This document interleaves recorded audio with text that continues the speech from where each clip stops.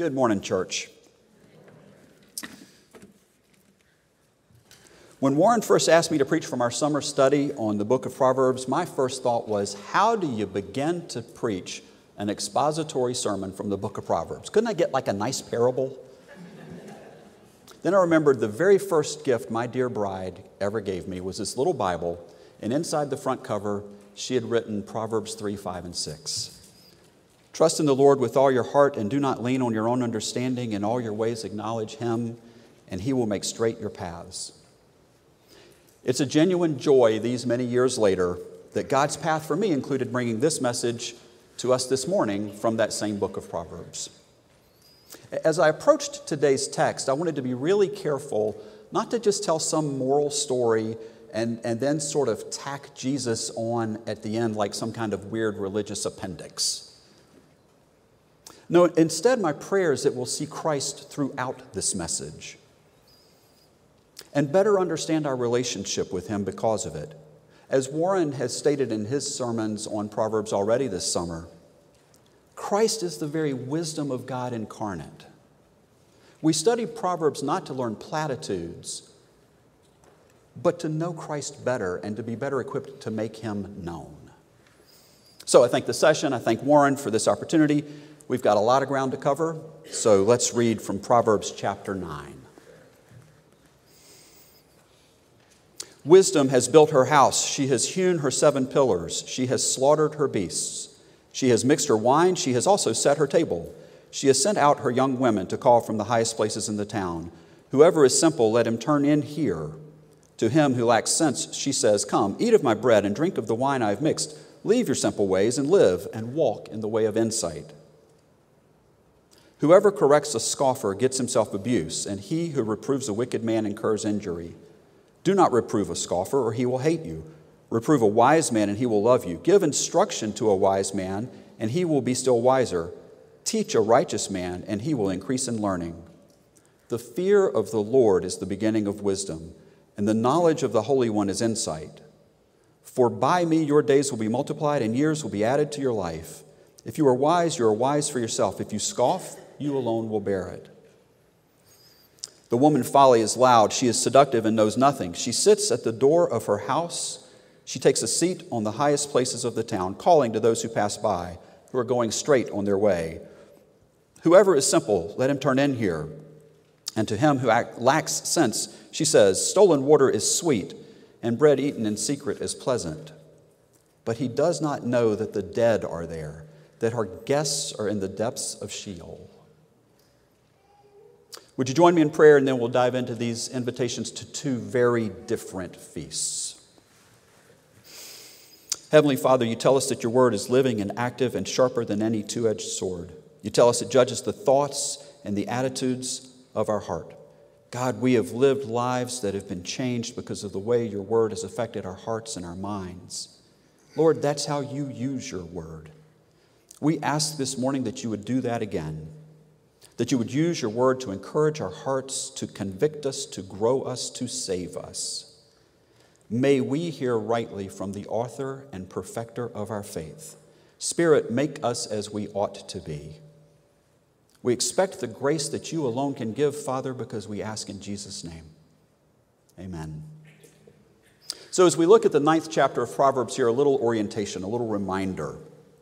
We're just now nearing the end of the introduction, the on-ramp to the actual wisdom sayings called Proverbs. Solomon has spent the first 9 chapters presenting the case for each of us to choose wisdom or to choose foolishness.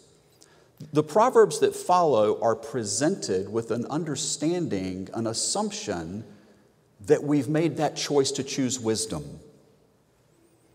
It's made with the understanding that the argument has been won, that choosing wisdom is the only real choice. It leads to life, whereas folly leads to death. Solomon makes the case that we are each of us involved every day in a life and death struggle between righteousness and sinfulness, foolishness and wisdom. As we've studied Proverbs this summer, we've learned that in the Bible, in the Hebrew language, this fear of the Lord means delight and awe and reverence. 2 Corinthians 5 is a New Testament passage that touches on that same theme.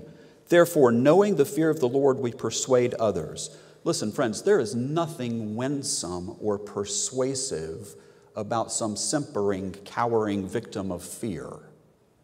No, we are persuasive when we delight in and live in awe of the greatness of our God. Married folks, I want you to think back to that early days of marriage, that first holiday season. Was there any stress around that season? Maybe sometimes there still is. I grew up about 5 miles from here. My wife, Dee Dee, grew up about 75 miles east of here in Tarboro, North Carolina.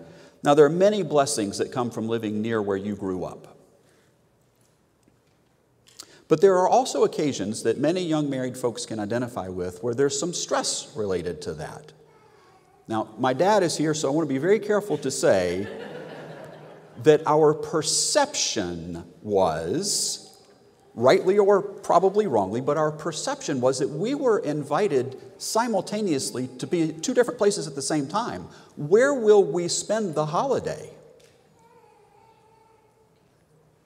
Dee Dee and I have promised ourselves that we would not put our own children through what we felt like we were put through. But I got to tell you, it's tough. As our children are old enough now that they're getting married, it's difficult. We love them. We enjoy them. We want to spend those moments with them. I am confident that Dee Dee and I would say that we do a very good job of not exerting that kind of pressure on our own children. And I am equally confident that they are already promising themselves not to do to their kids what we are doing to them. I believe the author of Proverbs has that same kind of tension in mind about these two banquets in chapter 9. Solomon is wrapping up his introduction by saying, you have to make a choice. A decision time has come. He does this with an illustration of two feasts. One will help you and one will hurt you. Every one of us, according to Scripture, is simultaneously invited to contrasting banquets. And every one of us decides to primarily feast at one or the other. You can tell which one you primarily dine at by how you're living or how you're dying. My favorite movie is Shawshank Redemption. In this movie, there's a famous scene. The protagonist, Andy Dufresne, is talking to his friend Red. If you haven't seen the movie, Andy and Red are both prisoners in Shawshank Prison.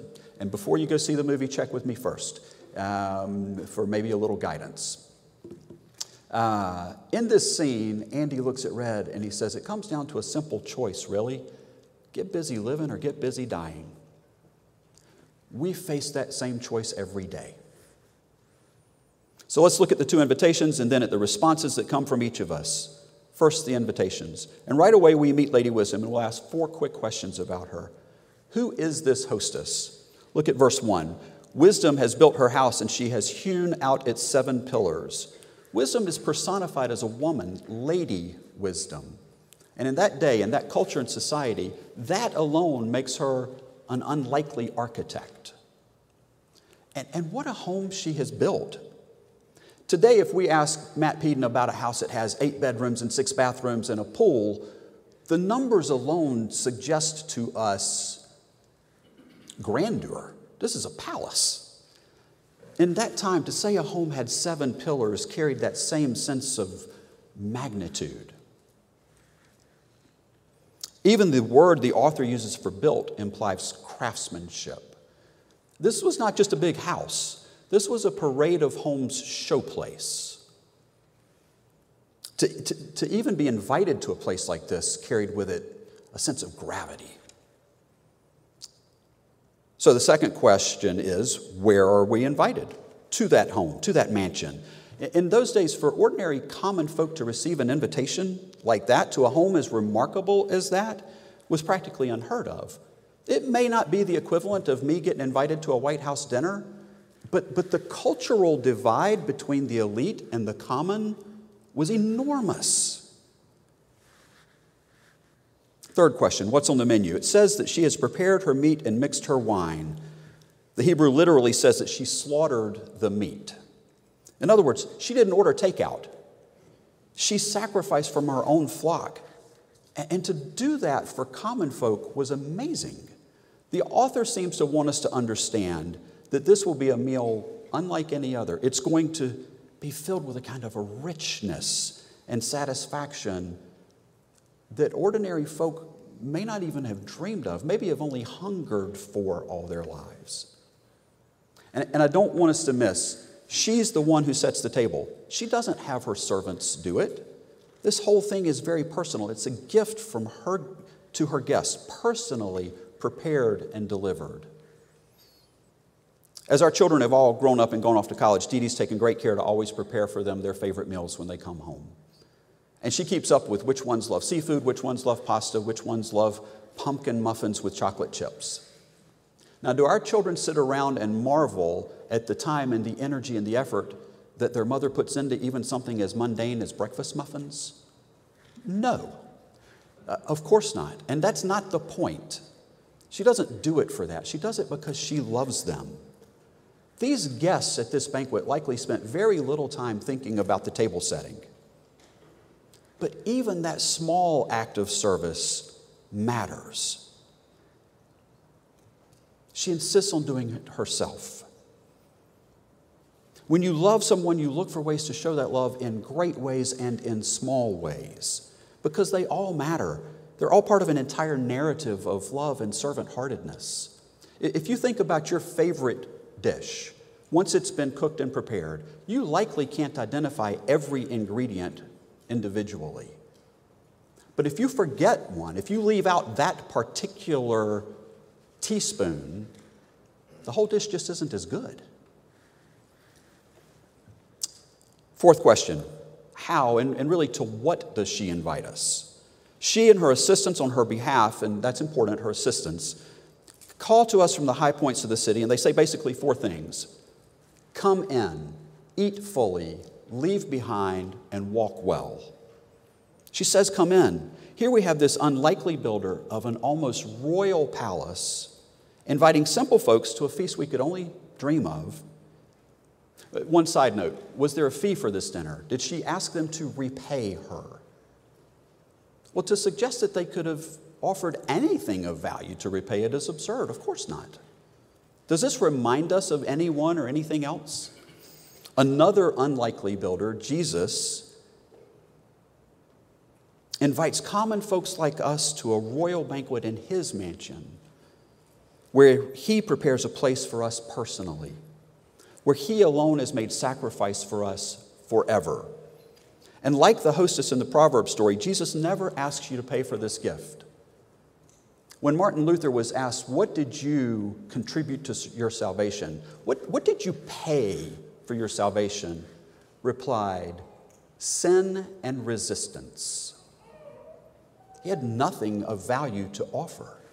Jonathan Edwards asked the same question, said, only the sin that made it necessary. We cannot begin to repay this gift. The hostess says, come in. Christ also says, come in. And in fact, he does what the hostess in our story cannot or would not. Jesus says that while he prepares a mansion for us in glory, before that blessed event, he longs to come to you and dine with you in your home. Revelation 3:20, behold, I stand at the door and knock. If anyone should hear my voice and open the door, then I will come in to him and dine with that person, and they with me. Jesus is the fulfillment of this proverb, doing what even the hostess could not. So have you come in? I'm not asking if you've come into a building, if you've come into this. I'm asking, have you sat in communion with Christ? So come in. Second, she says, eat fully. Dig in is the connotation. Enjoy.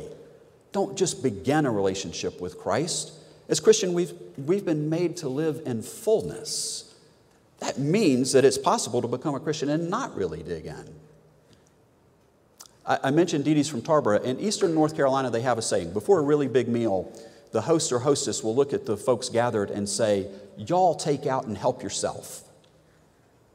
That's what we're invited to do. That's what Scripture repeatedly encourages and admonishes us to do. Really savor all that God has to offer.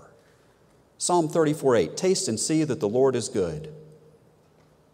1 John 1 goes even further. That which was from the beginning, which we have heard, which we have seen with our own eyes, which we have gazed upon and touched with our own hands. This is the word of life, and our fellowship is with the Father and with his Son, Jesus Christ. We're not invited to simply eat some food. John says, look, touch, hear, experience all of it. All of the banquet, all of the host, the setting, the music, all of it. Take out and help yourself and enjoy all that the host offers. Feast on God's grace. Do you find times where you're spiritually empty? I do. I have. These last few years, Dee Dee and I have walked through some really hard things. Roads that were more difficult than we dreamt we would ever walk. I have been spiritually empty. If you feel yourself going there, if you feel that tank emptying, I beg you to stop and feast on the goodness of God Almighty. Dine on His Word. Engage in conversation with Abba Father via prayer. Fellowship with believers. Eat and pray and cry with the saints. Serve others. Take out and help yourself and experience all that you're offered. Listen, I can fake talking and saying that God is good and I'm okay. We cannot fake tasting and seeing. We are either really being fed by Him, really being nourished by Him, or we are not. Get busy living or get busy dying. So, come in, eat fully, and then in verse 6, leave behind. Leave what? Leave your simple ways. You will never actually leave foolishness behind without ingesting the reality of Christianity. And then you can experience the fullness that allows you to say no to folly. Look, all of us have a sin nature that makes us inclined to folly. That classic Reformed saying, we are not sinners because we sin because we are first sinners. For us to choose wisdom is contrary to our sin nature. And it's why the author here has spent almost 9 chapters just making the case for choosing wisdom. Original sin and total depravity say that we have a bias toward folly. Knowing the right thing is not necessarily enough for us to always choose the right thing. You think of Paul in Romans 7 as he battles that inner brokenness. So Lady Wisdom says, leave behind foolish sin as you ingest wisdom. And now the fourth piece of the invitation, also in verse 6, is to walk well. Walk in the way of insight. In other words, live as someone walking in the way of understanding. In Romans 9, Paul quotes Isaiah when he says, as it is written, behold, I am laying in Zion a stone of stumbling and a rock of offense, and whoever believes in him will not be put to shame. A stone of stumbling and a rock of offense. Apart from the Holy Spirit giving you understanding, Christianity almost doesn't even make any sense. An eternal king is promised. We get a lowly carpenter who never aspires to riches or a crown. His earthly lineage includes prostitutes and thieves. He has a chosen people, and he makes the message of salvation open to everyone. The creator of the universe says, I have a mansion for you in glory, and now I'm going to wash your feet. Jesus says that he is the way, the truth, and the life, and no man comes to the Father but by him. Christ is a stumbling block until the Spirit saves your soul and opens your mind to understand. Until you come in and dine on all that Christ offers. Until you come into relationship with Christ and eat of him and take in his truth and feast on grace, so you can leave behind folly and say, now I begin to understand. Now I can begin to walk well and live. So, as the author pivots from wisdom to folly, he reminds us that the fear of the Lord, the delight and awe of the Lord, is the beginning of wisdom, and knowledge of the Holy One is understanding. He reminds us of the point of the story. And so now we'll pivot, and we'll look at the second invitation from Lady Folly. Who is this hostess? Well, Lady Folly is very different. Notice first that she's not known by what she built, but by what she boasts. Verse 13 says that she is unruly. The sense here is of loud, lascivious conduct. Folly is loud. God's word sits quietly and asks us to sit with it and enjoy it and ingest it. Folly cries loudly in our own minds. It screams for our attention and our devotion. Notice that while Lady Wisdom is known by her estate, Lady Folly was known by her words. There's no record of anything she built, only what she said. Also in verse 13, Lady Folly doesn't even understand herself. She is undisciplined and without knowledge. Think about it. Foolishness, sinfulness, never recognizes itself apart from grace. We see around us every day that folly thinks of itself as being sophisticated. There are many examples of the wisdom of the age being shown to be foolish. Much of the wisdom of our age will someday be shown to have been foolish. I'll give you one from a long time ago. It was thought for centuries that in the human body, blood circulated in a circle, up one side and down the other. In the early 1600s, a British physician, William Harvey, realized that was incorrect, and he postulated the correct version of blood flow in the human body. And he's been written about in medical textbooks ever since. William Harvey said, "All that we know is still infinitely less than that which is unknown." Foolishness never recognizes itself apart from grace. Wisdom realizes it still has a lot to learn. So now we know a little bit more about the second hostess, and the second question is, where is her banquet? Well, it's also in her house. She sits in the door of her house, but unlike the example of Lady Wisdom, here we're told very little about what lies behind the door. Whereas Lady Wisdom has hewn out pillars for her home, Folly seems to sit before a false front. Have you ever driven into South Carolina and seen the big fireworks stores? And that front wall for them is this huge wall that gives this sense of enormity. And behind it is this little retail shop. It's a mirage. The advertising doesn't match the reality. Brothers and sisters, isn't that like the sin in our lives? It promises so much, but it never actually delivers on what it promises. It's counterfeit. It looks wonderful. The promise of secret delight is at the core of the seduction of sin. Let me say that again. The promise of secret delight is at the core of the seduction of sin. Sin is not tempting because it is rotted and decayed and vile. Sin is tempting because it looks and smells and tastes amazing. It promises, but it never fills, it never satisfies. Sin is a lie, and it's why Satan is called the father of lies. Later in Proverbs in chapter 25, Solomon says, "If you have found honey, eat only enough for you, lest you have your fill of it and vomit." Anyone who knows me knows that I love chocolate. I really love chocolate. If I eat only chocolate to the point of being full, am I nourished? Will it sustain my body? No. And in fact, I'll pay a price for that gluttony. That is the story of all our addictions. Our addictions to money, respect, sex, comfort, food, drink, pills. The point is we are all sin addicts, and we need rescue. Sin promises life, a fuller life, a better life, a safer life. It delivers death. Not only does Lady Folly know nothing, passers-by don't seem to know either. No one seems to see what's behind her door, but the author says, "I'll tell you what lies behind her door. Death lies through that doorway."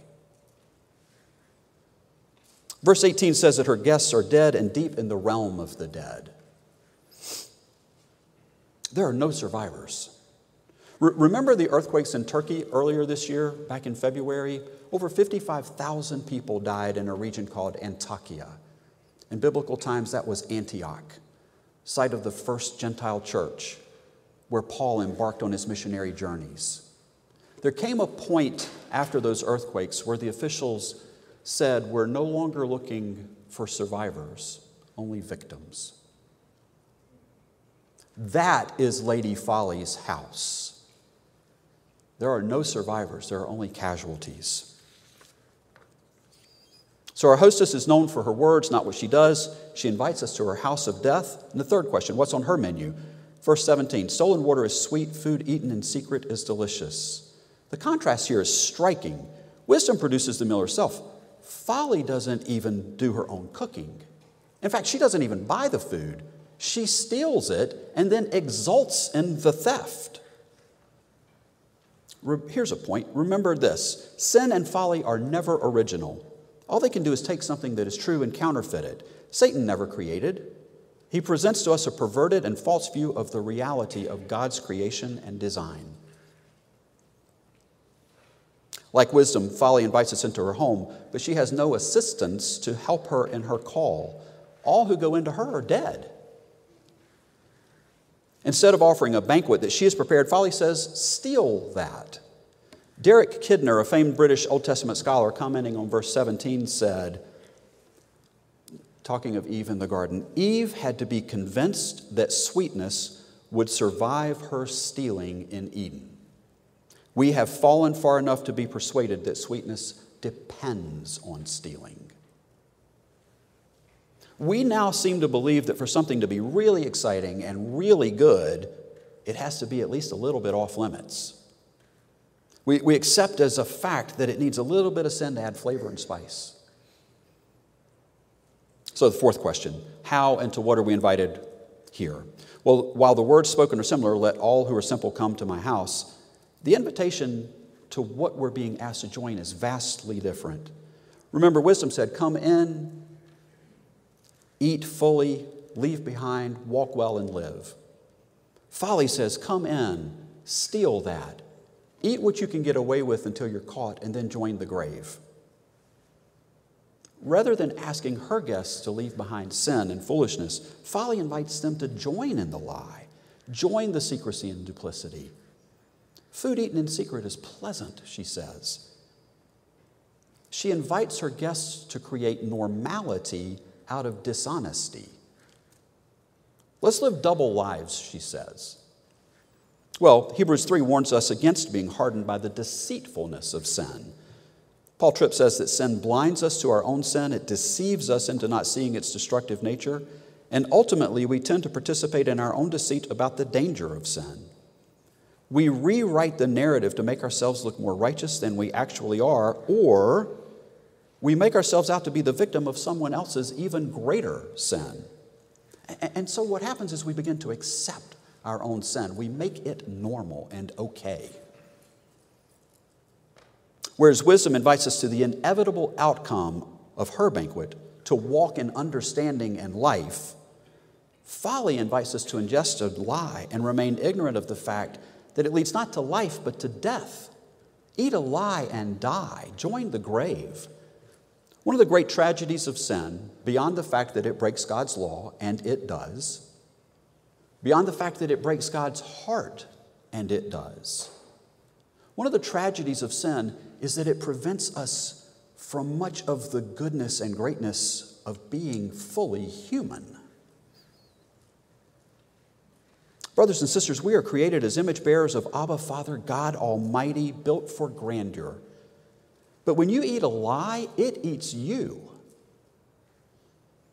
It lessens you. When you take in folly, it erodes your kindness and generosity. It erodes your nobility. It eats away your judgment. It eats away your true beauty. In the 4th chapter of Ecclesiastes, the writer put it perfectly. The fool folds his hands and eats his own flesh. The sin we choose to accept in our lives that we allow to become normalized and okay is akin to willful, inevitable self-destruction. So, why is this seemingly simple choice so hard? I mean, obviously all of us would choose wisdom, right? Well, at the risk of seeming trite, Satan is crafty and he hates you. He presents folly with enough similarities to wisdom that the choice can become more difficult. Even in our passage today, there are at least three things that are similar. First, they're in similar places in the highest parts of the city. Second, they invite similar guests, those who lack judgment. Finally, they use similar words. Let all who are simple come in here. The author seems to be saying, and here the Bible is really honest, it is often not as easy to see the differences, to know the right path as you would think. As we said before, folly doesn't recognize sin apart from grace. Remember that gift Dee Dee gave me, that Bible, the verses that she had written? Trust in the Lord with all your heart and lean not on your own understanding. In all your ways acknowledge him and he will direct your path. He will. He longs to do just that. But I often do trust the Lord, do not trust the Lord with all my heart. I often lean on my own understanding. So what do you do? What do you do? Well, first, repent. Enjoy the sweet gift of forgiveness. Second, ask for wisdom. Remember James, he said, if any of you lack wisdom, ask for it, and God, who gives generously to all without finding fault, will give it. Would you ask God for that gift? Finally, let's look at our response, sort of our RSVP. How can you tell where you've been eating? And this brings up a point. In this story in Proverbs, we're being invited to these two banquets as if they are purely future events. The fact is, every day of your life, you're sitting at one of these tables. Listen, the marriage supper of the Lamb is a future banquet at which every believer will dine and feast. But every day right now, you sit at the table of Lady Wisdom or Lady Folly. And you can tell at which table you sit based on the simplicity of this. Are you growing in life or in death? When Andy says that famous quote to Red replies a little bit later that he couldn't make it on the outside because he's been in prison so long he's become institutionalized. He doesn't know another way to be. The table of death is like that. It rots you and kills you even as it pretends to feed you. So some quick ways to know where you've been dining. First, and maybe a surprising one, you would think that I could tell that I've been sitting at the table of wisdom because I'm smart, that I can offer good counsel. The author here says, no. The test isn't what counsel I can give, but what I do when I'm corrected. It says, do not rebuke a mocker or he will hate you. Rebuke a wise man and he will love you. Are you correctable? Can anyone, your spouse, your child, your friend, your church leaders, correct you and not receive in return insult and rebuke and wrath, or maybe an exit from the church? In fact, did you see how the wise responds? If you rebuke a wise person, they will love you. When was the last time you were corrected and you went, oh, thank you, I love you for that? So the first test, what do you do when you're corrected? Here's a second test to tell you where you most regularly feast. Who or what is the subject of your awe and respect? Is it the Lord of creation or creation itself? What do I mean by that? Well, do you pay more attention in time, in energy, in thought to the God who made sex or to the sex God made? What captures your inner man or woman? Are you more ardently awestruck by the God who made work or the work God made? Are you moved by the call of God to stewardship and dominion over the things He has given you as an act of worship? Or are you moved by having and controlling more stuff? Where's your focus, the Lord of creation or creation itself? Third question, who do you yearn to know and understand? And who do you yearn to know and understand you? You see it in verse 10. The knowledge of the Holy One is understanding. In other words, when you go home, when you're not here, what do you read? What do you really study and give your attention to? When the events of your life, the big ones and the small ones, occur, do you innately turn to God in prayer and to His Word, or to the social media outlet of your choice? One author differentiated this as the holy Lord or the unholy horde. Ultimately, are you becoming more fully alive because of where you dine, or are you quietly dying inside? Verses 11 and 12. For through wisdom your days will be many, and years added to your life. If you are wise, your wisdom will reward you. If you are a mocker, you alone will suffer. Are your choices remaking you or unmaking you? Jean-Paul Sartre was an existentialist philosopher who got a lot of stuff wrong. But he got this pretty well when he said, we are the choices we make. Our choices should reconstruct us to be more and more like Christ. Are they? Or are they gradually deconstructing your faith and making you just like you? That's why I prayed that God would make us as we ought to be. I do not want to be the version of Tony that dined and sometimes still dines at the table of Lady Folly. That version of me is just infinitely less than the version of me that is redeemed and will be made glorious into the likeness of Christ. I'm an image bearer of God, and I pray that He will continue to make that reality. And I pray that for you as well. It's a simple choice, really. Get busy living or get busy dying. Every one of us is making one or the other. Your choices are either remaking you with life or unmaking you with death. There's a reason that Jesus, when He described the scribes and Pharisees, called them whitewashed tombs, which outwardly appear beautiful, but within are full of dead people's bones and all uncleanness.